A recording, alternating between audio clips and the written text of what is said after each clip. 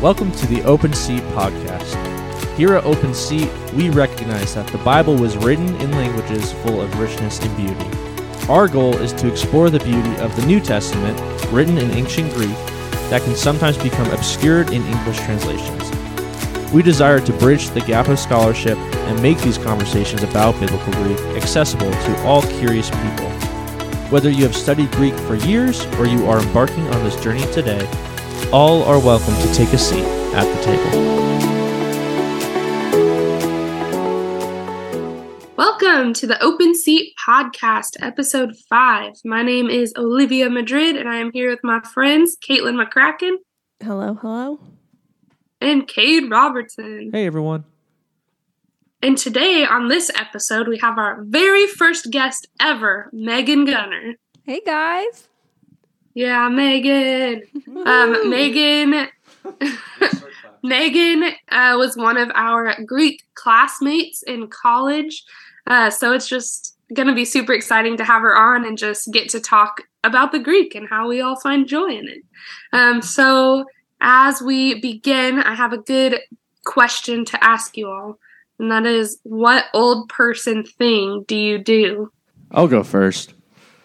I have a small little lazy boy recliner in my bedroom with a lamp next to my bookshelf so I can chill in my little old man reading corner and read books. That's good. Yeah. Yep. Guys, I'm not prepared. Go, Maegan. You. Okay. I was, when I got this question, I was like, I don't feel like I do the typical old people things of like crocheting or doing puzzles, but I feel like I'm roasted myself. I feel like I'm obsessed with rocking chairs, which I feel like old people are obsessed with rocking chairs. Every time I see a rocking chair, I have to sit in it. So have you ever been to Cracker Barrel? Oh, yeah. I love Cracker Barrel. I sit in all of them. I just go down the line, try them all out. Old person thing, Cracker Barrel. Well, as Maegan just so kindly pointed out, I am a crocheter. So that's one strike against me. I also go to bed hecka early, and I'm in bed by 8:30 this past week. Oh my goodness. I don't understand why, but it's who I am now, I guess. Because you're not my roommate anymore. I know. Caitlin keeps people up, and it's ridiculous. I also, Cade, purchased a chair that, you've seen it, rocks, swivels, and glides, and reclines. And I also enjoy sitting in that reading. Anyways, moving on. Caitlin. Olivia, Do you drink tea? are you like 70, 72? Is that how old you are? Am I 70? Yeah, are you 70 years old? So that was a lot of stuff. Yeah. I know. That wasn't just one thing. My mom has told me, she's like, you came out of the womb as an old lady. And I was like, oh, okay, thank you. Thanks, Mom. I guess one thing that I like to do is make myself tea, sit on the couch, and turn on the fire. Sometimes I just sit there. And that seems a very old person thing to do, but it's nice and cozy. Okay, well, there you have it. There's our old people things. So as I started this episode, I mentioned that Maegan was one of our classmates, but Maegan, we want to know, who the heck are you? So people know who the heck you are. So just say kind of whatever you want to say. And also, we'd like to know what the top 3 essential things are about, like, who you are that you think people need to know. Yeah, so my name is Maegan. I went to college with all of these awesome people and took at least 2 out of the 4 Greek classes with them. Mm-hmm. And just graduated in May. So I'm a recent college graduate. I'm a New Jersey to Colorado transplant.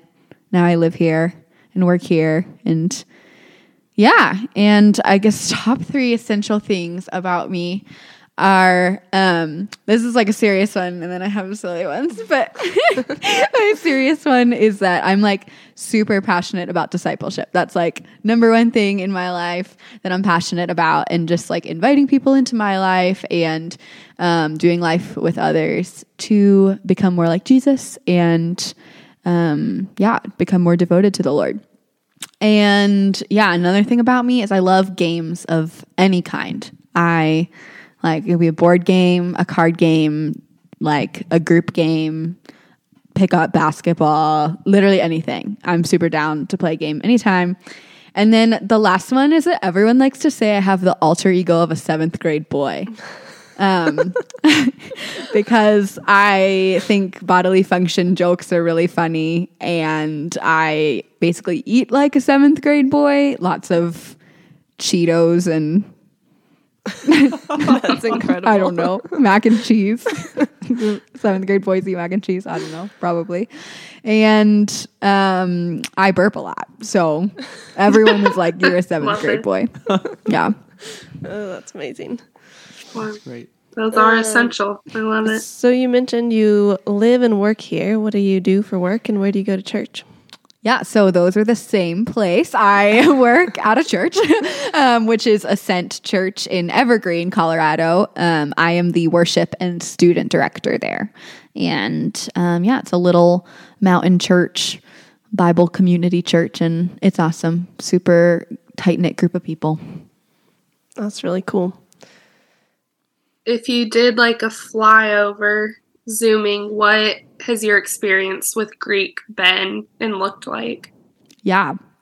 So I've taken 4 semesters of Greek, and all in college. And I, started out in Greek 1 and 2 because those are required for my major, which was biblical studies. And so pretty much everyone takes those classes or Hebrew, and I chose Greek, and then really loved it and did well with it. And so wanted to keep going to a place where I felt like I could read the Greek New Testament on my own and be able to use Greek skills for interpretation down the road. And so that meant going on to Greek 3 and 4. And those were really awesome experiences with like a smaller group of people who were really committed to learning the language and committed to digging into the word in the original language, which was super awesome. And just to speak to that real quick, like I remember after grade 2 thinking, wow, I know so much about the Bible now. We can read the Greek. We're so smart. And within a week of Greek 3, it's like, I know absolutely nothing. Which so true. Was so awesome to be able to walk through that experience with these awesome friends. Mm-hmm. Something that Maegan did not mention is, one, she's uber duper smart with Greek, and she was also really a tutor for the rest of us who did not understand the Greek and for the other classes. She just, I don't know, language seems to be a gift for you, and so it's fun to watch you use that and see that lived out. The last question that I have for you and want to ask is, how does Greek impact your walk with the Lord? Yeah, I think that Greek has impacted my walk with the Lord in one way that's more obvious and one way that's not as obvious. But one is just like enriched reading of the word and enriched theology too, and just being able to be doing my own devotions or being in a conversation with a group of people and, thinking like, okay, what really was the intended meaning here? And being able to go to the original language and kind of do that, analyzing myself, has been really powerful, and has given me even more ownership of my faith, I would say, because I think sometimes you feel like you have to rely on people who, are so much smarter than you and are scholars and stuff, but having the tools to do that on my own has been powerful. And then also just, I think being in, school of theology in college, and there was sometimes there was like blurred lines between academia and devotion, and like what is, the intellectual pursuit and what's the pursuit of the Lord.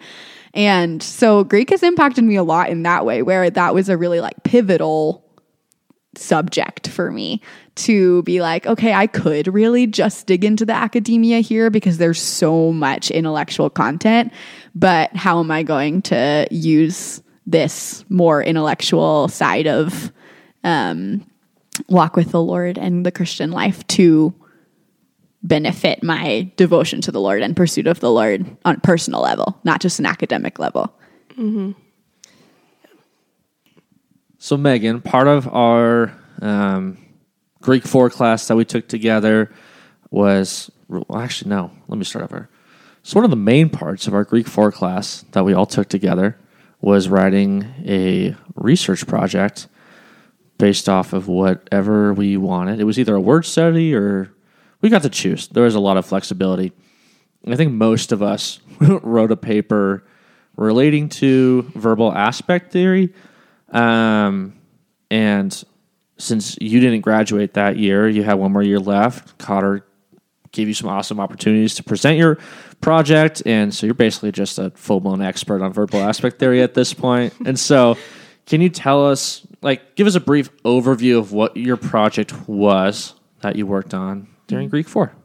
Yeah, totally. Well, first of all, I would not call myself an expert. So let's get that straight. But I have some more insight into verbal aspect. You've spent many, many hours studying this. Many hours and many tears. Okay. So my project was titled Verbal Aspect and Prominence in Koine Greek. And then the subtitle is a genre comparison between the Gospel of John and 1 John. And so basically what I did is I translated through all of the Gospel of John and 1 John, and then I kind of sorted everything into all of the verbs into which tenses are these verbs. And I wanted to focus on verbs that were in perfect and pluperfect tenses, just because there's some cool things about verbs in those tenses in Koine Greek. And what I really wanted to see at the crux of this research project was, does genre affect the way that verbal aspect is used? Or basically, does genre affect the way that an author uses verbs in the Greek language to communicate what they're trying to say? And so, I translated everything, and then I had to look at all the root words and find how often do these occur in the perfect and pluperfect tense, and just get a lot of statistics so I could kind of analyze the way that the author John was using the perfect and pluperfect tenses in narrative genre in the Gospel of John versus in the genre of epistle in 1 John. So part of what we want to go over today is definitely the results that you found in your project and looking at those statistics and all you've got prepared to share with us. But before we do that, let's take some time breaking down what verbal aspect theory is. When we think about verbs in an English context, verbs are always associated with time. Time is, would you say that, would you guys agree, time is the most important part of what a verb is in the English? Is that accurate? I'd say time is the most important part of what tense of a verb is in the English language. Yeah, so time is the most important part of an English verb's tense. But that's different in the Greek. A lot of research over the past 10, 20 years or so has really challenged that understanding of, well, time is the same way in the Greek, and time operates the same way in the Greek. And a lot of that research has kind of led to this idea of verbal aspect, with the assumption that time is not communicated in the grammatical form of a verb. So that being said, what is verbal aspect theory? A very simple definition of verbal aspect, which we might have to get into a little bit more, is that verbal aspect is the author's perspective on a given action. So the Greek speaker or writer chooses to present an action from a certain subjective vantage point. So it is, dependent on the word itself, but also has a lot to do with the author and how they choose to present that word. Yeah, and the differentiating thing about that with the English language is like the author doesn't really have a choice of what tense they're going to use, especially if they're like writing a story, because you just have to put it in the order that the events happen because it's all about time.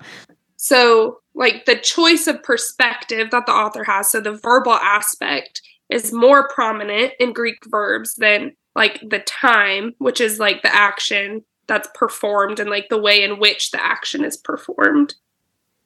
So aspect is kind of the primary characteristic of a Koine Greek verb. So does anybody have an example of like how, like you're saying, how this works in English, how we describe things, how we write stories? Anybody have like a little scenario to describe? I think before we do examples, because I think we should do examples, I also have some notes on just the 3 different types of aspect that there are in the Greek. So we should go over those real quick before doing an example. So there are 3 types of aspect in the Greek when it comes to Greek verbs. And as I go through them, I'll try and give some examples so we just kind of bring everything together. The first type is the imperfective aspect. And the present tense and the imperfect tense fall under this category. So whenever you see the present and the imperfect tense in the Greek, you know that they're referring to an ongoing action that is still in the process of happening. It hasn't been completed yet. So an example in the English would be like, I am teaching, or I teach, I was teaching. All 3 of these, the verb is still in the process of happening. When you see the present and the imperfect tenses in like a story, in a narrative, in the text, they're not background verbs. Like they're more specific verbs that are adding to what's happening, if that makes sense. So like Jesus said, and Jesus said is going to be in the present tense, whereas and Jesus went here would be in the next type of aspect, which is the perfective aspect. The perfective aspect refers to pretty much just aorist tense verbs. These verbs typically carry along the main line of the narrative. So kind of not necessarily background information, but verbs that are kind of establishing the setting for the story. So they're not necessarily as quote unquote prominent or important as like a present tense verb or a perfect tense verb would be. The final type of aspect would be the stative aspect, and the perfect tense and the pluperfect tense would fall under this aspect category, which is kind of confusing because I know we have a perfective aspect and then the perfect tense isn't even in that aspect. So I know that that's kind of confusing. I don't know who decided that. But the stative aspect references like a previous action that has already been completed, but the current context is affected by this completed action. So these are often viewed as more prominent or even more important verbs sometimes. This is what the theory of verbal aspect is that the stative aspect implies more important verbs because the author's almost using them as a signal to the audience, to the readers, that, hey, this is adding context to what is happening here, and this is really important.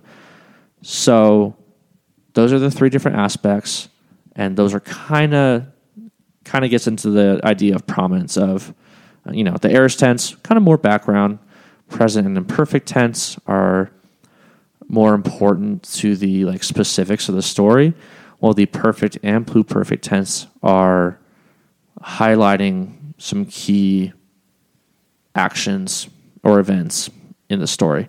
And that would all be from the author's perspective as he's writing. So yeah, just to throw in some examples again, with also the prominence part of verbal aspect theory is if we're moving from more background information to most emphasis, that would go perfective aspect to imperfective aspect to stative aspect. So for perfective, like you're just maybe you're just like talking to a friend and you're setting up your story. This isn't even like the meat of your story or the main point, but you're just like, oh yeah, like 5 years ago I taught at this place. And yeah, that's not even really the meat of your story. You're just kind of like throwing that detail in there. And then imperfective, it's like maybe it's the context of your story, but it's not like, or it's like is the meat of your story, but it's not the main point or the punchline of your story. And you're just like, yeah, like right now I am teaching here at this school, and that's my job, whatever. And then for stative aspect, this in prominence, like is probably going to be the most prominent part of your story. And it's like the thing you're wanting to emphasize the most. So it's like, and then stative aspect too says it's to describe a state of affairs resulting from a previous action or state. So you're like having a conversation and you're like trying to get your friend to pay attention to this is the most important thing you're trying to communicate to them. Like, hey, listen up. Like I had taught at this school and therefore like something really important. And that's the most important thing you're trying to communicate. So then how does this affect our understanding of the Gospels? Because the Gospels are primarily in narrative, the genre of a narrative, a story. I think you can almost view verbal aspect as the three different aspects that we have are answering different questions in the story. So when it comes down to the aorist tense, the author will use the aorist tense to answer the questions of where this happened, when this happened, sometimes getting into the what, but the present and imperfect tenses are used way more to answer the question of what, and sometimes the question of how, and far more occasionally. It's not a common tense that we see, but when we do see the perfect tense or the pluperfect tense, it's almost always answering the question of why. Kind of ignoring the how of like, doesn't matter, that's what the present is for. It's like how we got here, what we're doing to get here. And the perfect is answering the question of why, which is oftentimes why it's viewed as the more prominent tense that authors use. Yeah, that's a good way to put it. I don't know how to ask this, but I want, just so people understand, like what is a broad couple sentence summary of like what we just talked about, and then how that goes into like what Maegan's project was. You could say, so, the verbal aspect is the author's perspective on an action, and that includes both their perspective on whether the action is ongoing or completed or that kind of perspective. And it also includes their perspective on how important is this action to the story and what question is it answering in narrative. Mm-hmm. So how does that play into your project and like what you found, Maegan? Yeah. So I looked much more at that prominence part of verbal aspect theory. And I wanted to know, because, we had looked at the Gospel of John or examples of this prominence thing and saw that in the Gospels and in narrative, there were quite a few times when the author would use the perfect or pluperfect tense to answer the question why in the narrative, or to really kind of give us a signal fire to like, pay attention, this is important. And I thought that was really cool. I think a lot of us did, because most of us did our projects on verbal aspect theory and kind of focused on prominence. Because it's super easy if you're always trying to find like what's the main point of something or what's the purpose. And this is just an easier way to see it because it's ingrained already in the verb. Yeah. Like we've talked about before, like you can visually see it and it's not like, well, I think this is the main point. So I think that's what's so gravitating to this idea. Yeah. And I remember our professor using the example of John 11 and the story of Lazarus, and being like, most people, or a lot of people, when they preach that story, will like focus on Jesus wept. This is really cool, and this shows Jesus' humanity, and this shows his emotionality, and that's not in the perfect tense. And I think actually it's in the perfective tense, perfective aspect. It's in the aorist tense, which is like more background information in narrative. And so this can kind of help us to not be doing eisegesis, but to be doing exegesis.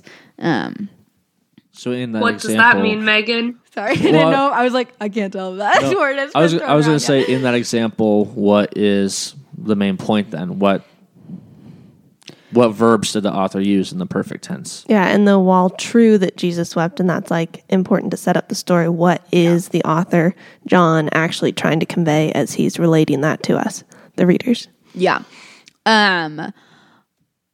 I remember, I don't have it in front of me right now, but I do remember looking at that passage and the verbs that were in the perfect tense were about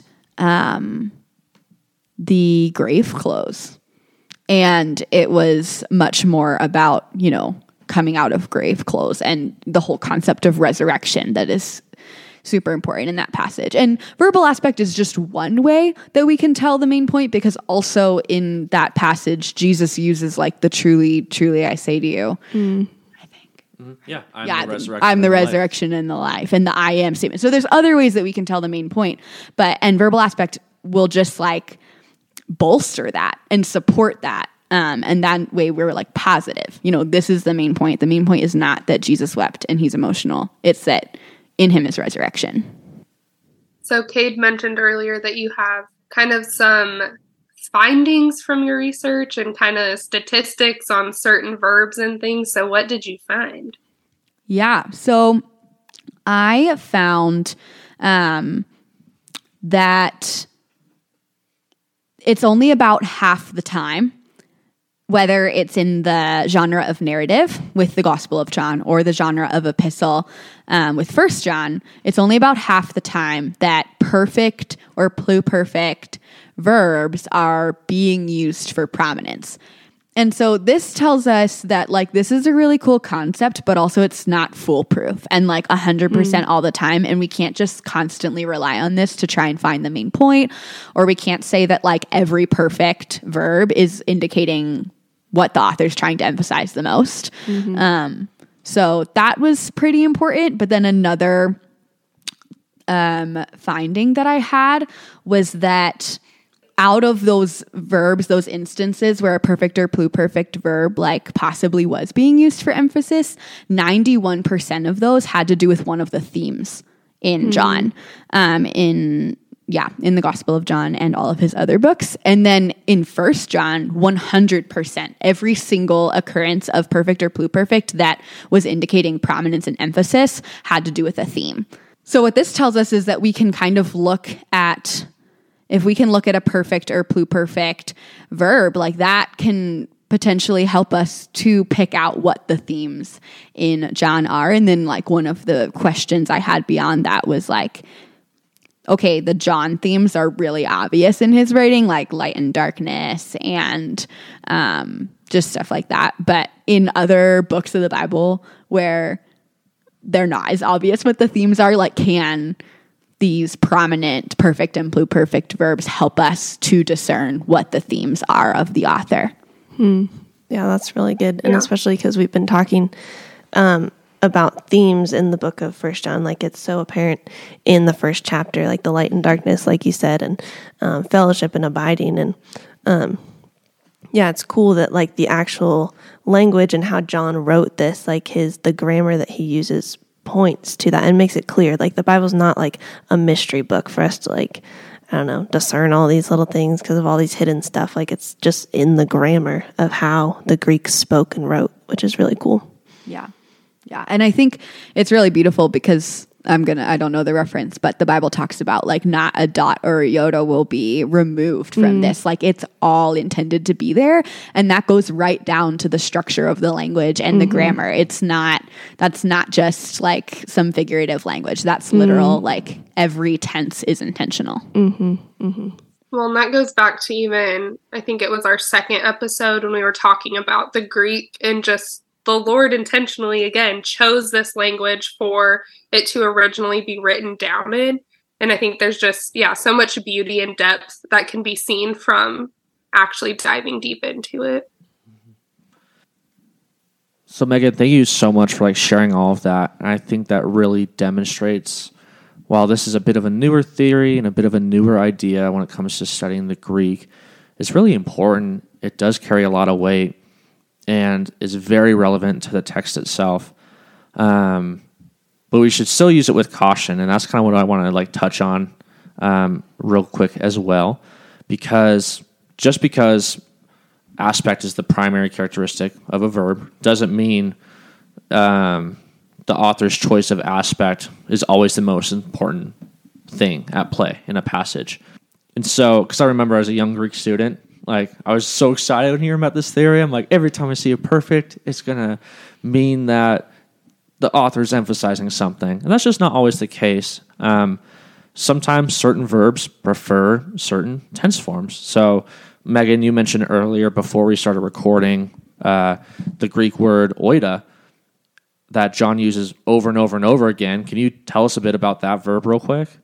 Yeah. So the Greek word oida means I know, and you will never see that verb in another tense other than perfect or pluperfect. It only exists in the perfect and pluperfect.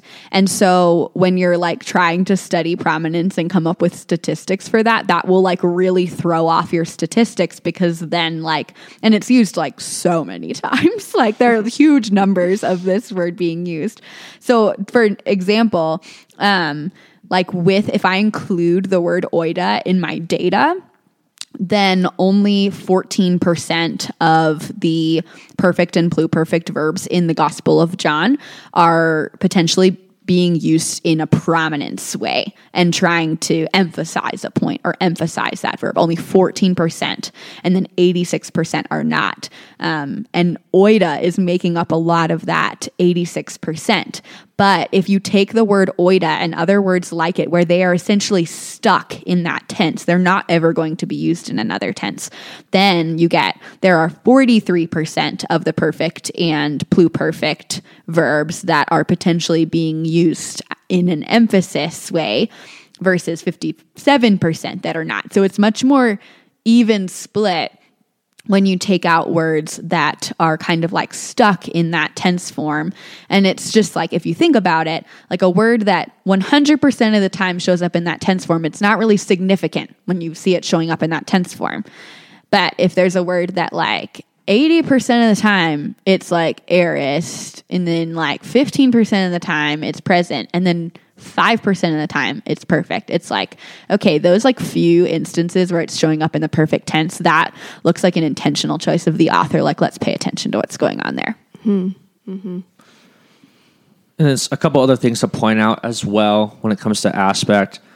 Just a couple of takeaways from Merkel's book that I have in front of me.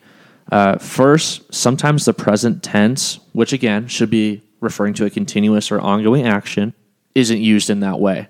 The example that Merkel brings up is in Acts 12, verse 8, where Peter's in prison, an angel appears and basically leads Peter out of the prison and sets him free. One of the first things that the angel says to Peter is, get up and put on your cloak. And he tells him to put on his cloak in the present tense, but that's like a completed action. Like, that's a one-time completed action. So,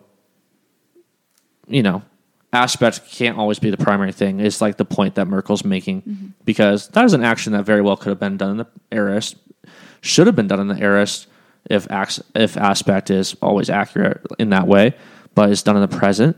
And so there just needs to be some discernment in looking at individual examples like that.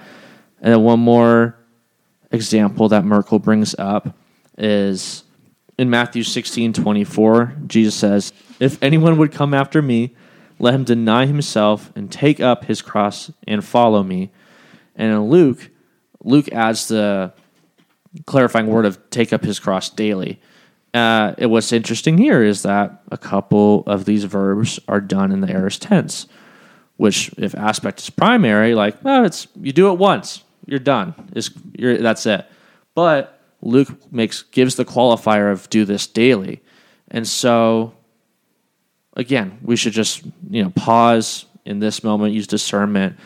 Is Matthew saying we only need to take up our cross the one time to follow after Jesus, and then we follow after Jesus continually? Or as Luke says, do we need to do this every day in our pursuit of following Jesus? And so, as an overzealous young Greek student, I wouldn't have picked up on those things, and I very quickly fell into some of those dangers of overinterpreting what verbal aspect theory is.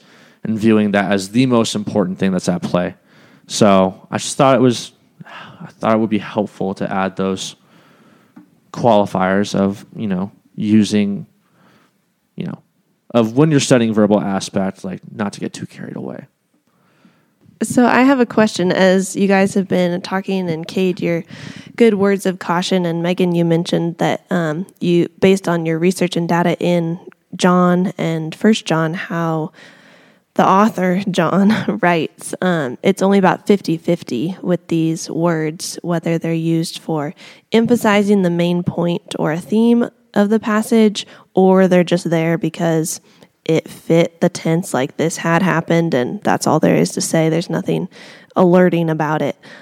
So practically, I guess, how do we, as people who read the Word and study the Word in our studies, how do we discern which way it is? Is it here just because the tense fits the context, or is it here because it's unusual? The author could have used something else, but he chose to use this tense to bring our attention to something. Yeah. My suggestion is just be in the Word. Like, look in the Greek, start looking at perfects and pluperfects.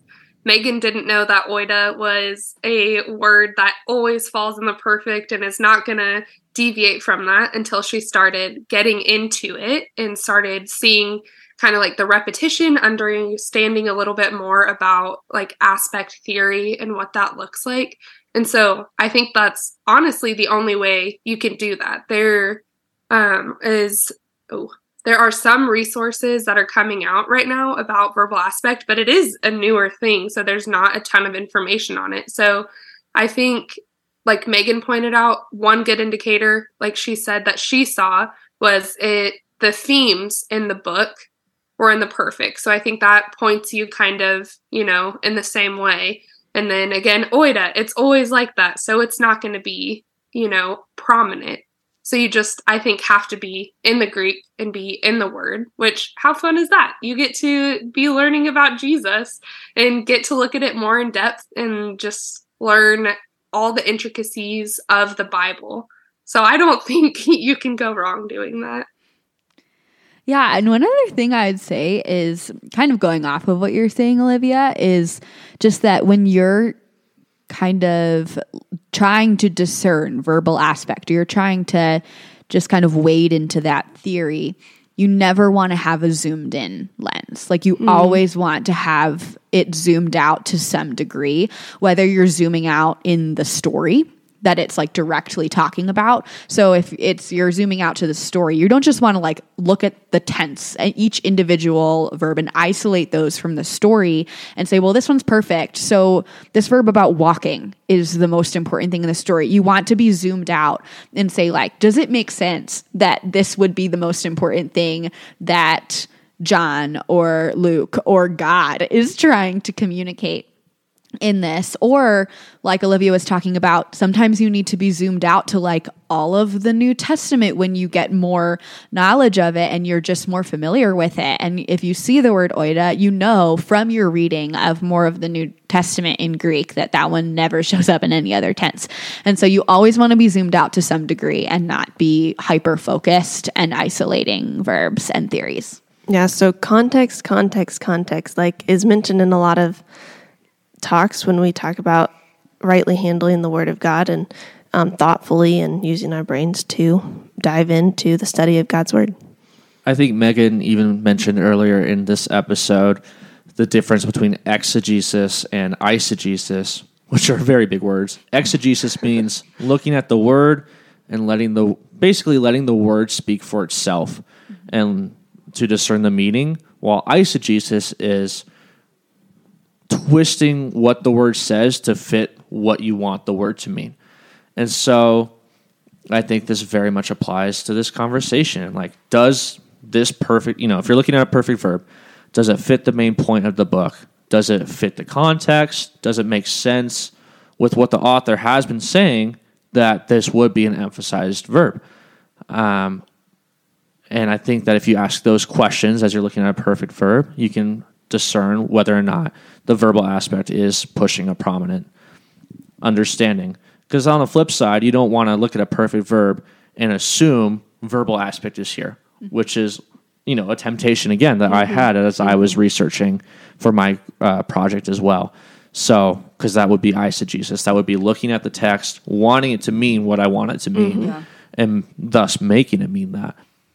Well, Maegan, we have loved having you just on this episode. And I mean, you know so much about the Greek, and I know you are always so humble about it, but it's just awesome to get to talk with you and just, glean from your knowledge, and hopefully other people listening just get to, grow for love of Greek and just God's word that we see evident in your life. So we're just grateful to have you here with us. Yeah, thanks so much for having me. It's such an honor. Well, thank you guys for joining us for episode 5. We're going to continue on our rhythm of talking about 1 John, which you can catch in the next episode. We will see you then. Bye. Bye. Bye. Bye.